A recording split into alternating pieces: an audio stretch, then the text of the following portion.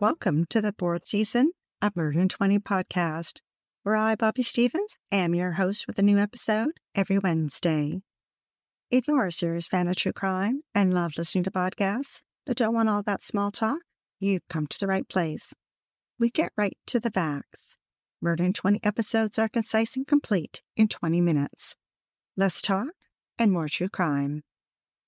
We're back this week with a new episode, and we'd like to give out a heartfelt thank you to our listeners for your patience over the last few months. We appreciate your support. Now let's get to this week's true crime episode.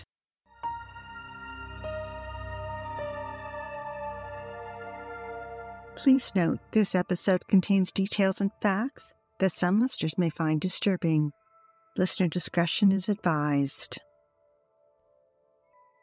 Originally from Sirgoinsville, Tennessee, Joel Guy was a single dad with 3 daughters when he met Lisa, the love of his life.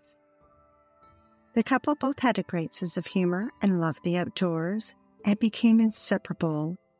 Each had found their soulmate. Residing in Knoxville, Lisa was a stay-at-home mom while Joel worked in civil engineering. She became a beloved stepmom to his daughters, and the blended family went on to have a son, Joel Jr., born in March 1988. Joel Jr. attended a school for gifted students and went to the Louisiana School for Math Sciences and the Arts. At school, he made a number of friends, including Michael McCracken, and the two became best friends. Joel graduated high school in 2006 and attended a semester at George Washington University before moving to Baton Rouge and attending Louisiana State University. Joel and Michael were often roommates in university, but over the next 10 years, Joel's behavior slowly started to change. At school, he became socially awkward and withdrawn, and sometimes weeks would go by with Michael never seeing him. Joel's family was close-knit. His sisters, father, and Lisa often communicate through group text messages, but Joel never included himself in the group. He was withdrawn from his sisters, and while Joel and Lisa enjoyed their 6 grandchildren, Joel Jr. didn't even know their names. Joel Sr. and Lisa lived in the family home in Golden View Lane and kept their son's belongings in his childhood bedroom. The room was dotted with pictures of Joel when he was younger and contained his childhood toys. After Joel Jr. finished high school, Lisa went to work in the accounting department in an engineering firm, and during university, Joel never held a job. The couple paid for his education, and Lisa used her paychecks to support him. But in 2013, the couple were growing tired of financially supporting their adult son. Knox News reported that Joel Sr. threatened to cut him off. But they didn't. Lisa continued to work and support their son. In 2015, Joel dropped out of university. He still did not get a job and relied on his parents for financial support. In fact, Lisa continued to help her son and prepaid his rent until next August. But things were about to change for all of them. Joel Sr. and Lisa had been married 31 years and decided it was time for them to retire. In October, they shared their plans with their daughter Michelle and said that Joel Jr. would need to get a job and support himself. The couple purchased Joel's mother's home in Sirgoinsville and planned to move there mid-December. On November 17, Joel Sr. used a family text to tell his daughters they sold the family home. A few days later, Lisa gave her notice to her employer that her last day would be December 2nd, and mentioned to her boss, Jennifer, that it was time for Joel Jr. to stand on his own 2 feet. His parents planned to inform him at Christmas that they could no longer financially support him. But somehow, Joel Jr. found out early, and he knew he had to do something. He had no plans on getting a job, no means of supporting himself, and needed their money. A sinister plan began to form in Joel Jr.'s mind. He was simply doing what needed to be done. No second thoughts, no chance at regret. His plan would have to be carried out quickly. The clock was ticking. His mother's last day at work was only weeks away. Joel Jr. pulled out a black notebook and made a long list of tools he would need. It included knives, a sledgehammer, and plastic sheets. He added notes such as, turn heater up as high as it goes to speed decomposition. Bring a blender. Get bleach in plastic bins. Flush chunks down the toilet, not the garbage disposal. And wear gloves to prevent fingerprints and DNA. Among his extensive and detailed notes, he wrote, clean up mess from him before she gets home. Kill her, then he's not alive to claim her half of the insurance money, and all $500,000 is mine. On the last page, he detailed his parents' assets, their house, the vehicles, their boat, Joel's 401k, and Lisa's life insurance. He planned to burn down the house to cover up his crime and made a note to place a hair curler with flammable paper and gasoline in 4 locations and set a timer for 10 a.m. On November 7th, Joel Jr. began making purchases to carry out his plan and visited Ace Hardware. 4 days later, Lowe's. A week after that, Home Depot. Then he made 3 trips to a sports store. On November 21st, he purchased 2 blue totes at Walmart. Thanksgiving was fast approaching, and Joel had plans to go home to celebrate the holiday with his parents and 3 sisters, Angela, Michelle, and Shandice and their children. Joel arrived on Wednesday, November 23rd, parked his car in the driveway, and took his suitcase upstairs to his old bedroom, where his mother had lovingly packed his childhood toys into boxes. The next morning was Thanksgiving. The day started out early, around 10:30 a.m. Court records reported that when his sister Michelle arrived, she happened to glance into the back of Joel Jr.'s car and saw 2 blue totes, stacked one inside the other with the lids on top. Joel Jr. typically stayed confined to his room during family events, choosing solidarity over time with his family. But this year, Joel surprised everyone and came out of his room and spent time with them. It was out of character for him, and Michelle found it odd. What surprised her even more was that when she went upstairs to check on her children, she found them in Joel's bedroom, where he was showing them his toys. After an enjoyable Thanksgiving dinner, the girls and the children headed home. On Saturday, Joel Sr. stayed home while Lisa went grocery shopping at Walmart. She checked out at 12:18 p.m. Meanwhile, Joel Jr. surprised his father in the upstairs exercise room. Joel attacked him by stabbing him. Joel Sr. fought back hard for his life and used his hands to deflect the knife blade as it rained down on him over 40 times, blow after blow. Joel Sr. died at 61. Joel proceeded to clean up, then waited for his mother to return. Carrying grocery bags, she entered their home. Perhaps she spotted blood on the wall leading upstairs. Something caused her to head up. At the top, Joel startled her, attacked her with a knife. 31 times he inflicted wounds to her heart, lungs, kidney, and liver. Lisa died at 55. Joel continued with his plan, and this part is disturbing. For hours, he proceeded to dismember his parents, putting his mother's head in a pot on the stove, and after severing their limbs, placed the remains into 2 bins in the bathroom, adding chemicals to dissolve them. At some point during the frenzied attacks, Joel had cut himself.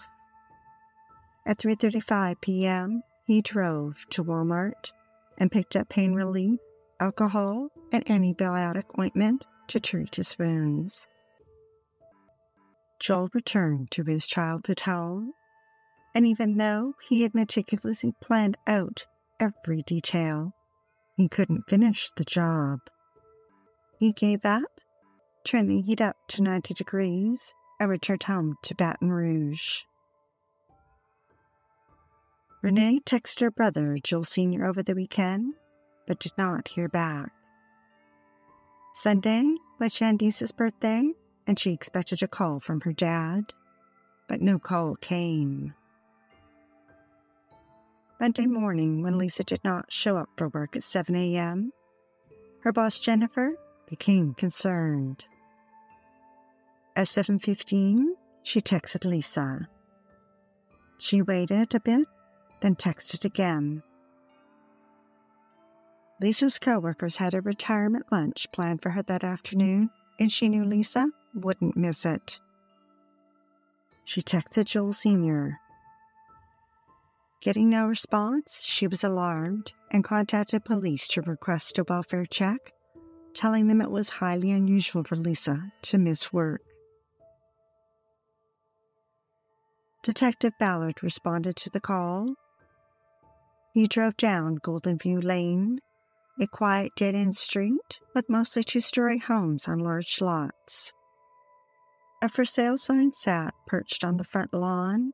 Bushes neatly trimmed formed a line along the front of the house and contrasted against the gray stucco. Vehicles were parked in the driveway that led to a double-car garage. The detective walked up the 4 cement steps that led up to the front door. Through the glass, he could see a light on in the entranceway. He knocked, then rang the doorbell. The officer walked around to the side of the house and spotted a small fenced area with a locked gate. He returned to the front, knocked on the door, and rang the doorbell again. Then returned to his vehicle. 10 minutes had passed. That afternoon, Jennifer couldn't shake the uneasy feeling she had. She called police again and insisted they do another welfare check. This time, Detective Ballard took another detective and 2 officers with him. Detective McCord arrived to see the front door was locked. Through the glass, he could see groceries on the floor. He looked around for a realtor's lockbox. He and the officer started knocking on neighbors' doors and asked when the last time was they had seen Lisa. Meanwhile, a detective determined that the cars in the driveway belonged to Lisa and Joel Sr. and was concerned they may be inside and need assistance. So the detectives climbed the fence into the backyard, up the wooden steps, and onto the porch. There they could see a hole in the back door where the doorknob was missing. They touched the glass on the door and felt it unusually warm. Through the hole, they could smell a strange odor. An officer located a garage door opener in one of the vehicles. As the door eased up the track, officers immediately felt the heat. The door between the garage and the house was unlocked. As they entered, detectives announced themselves. The heat and odor assaulted their senses. On the floor sat several containers of chemicals. Nearby on a table was a purse, 2 wallets, a set of keys, vice grips, and a hammer.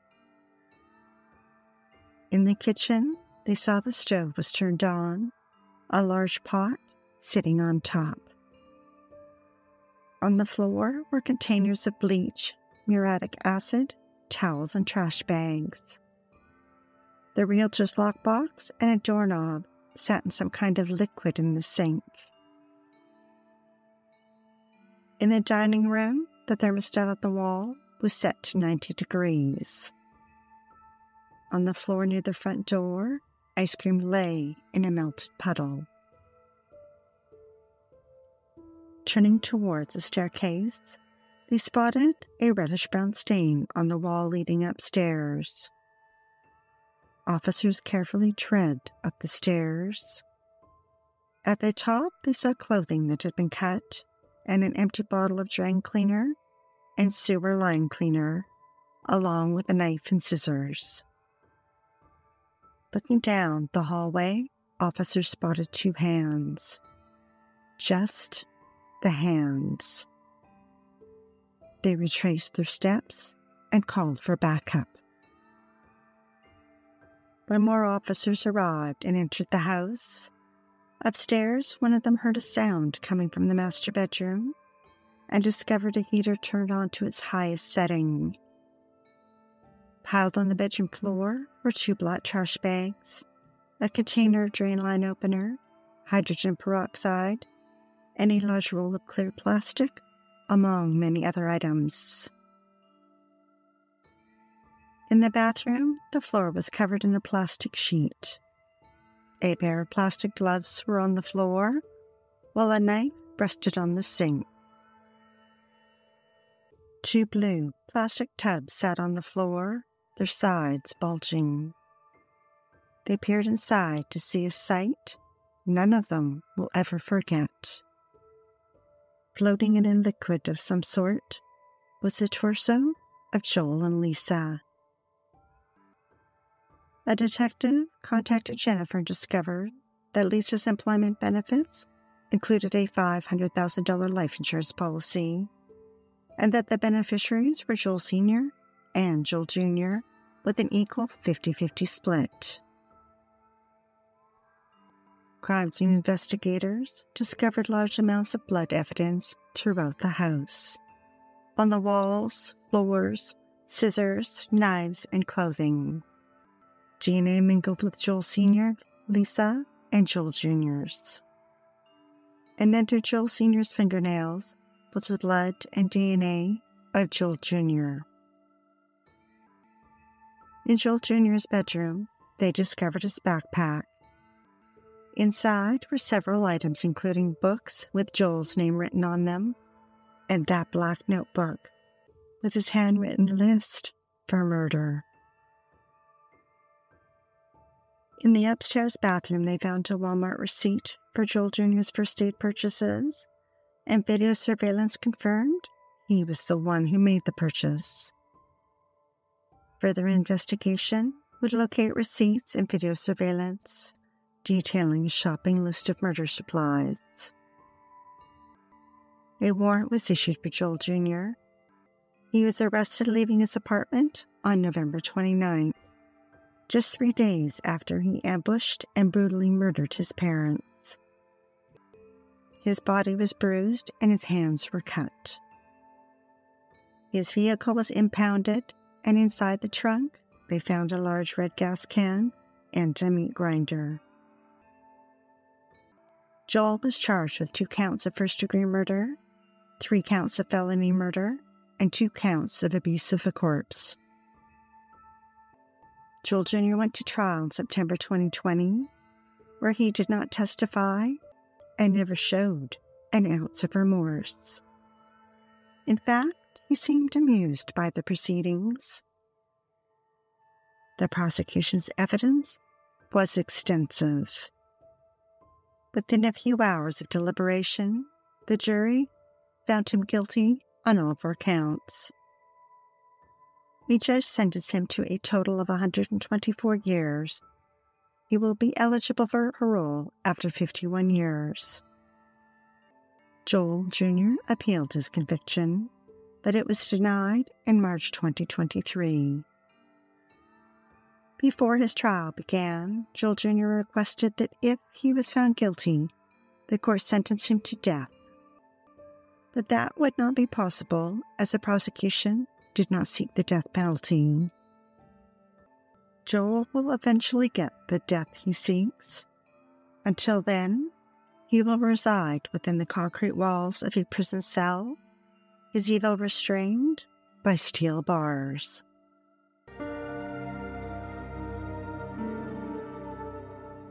Thanks for listening to Murder in 20 with less talk and more true crime.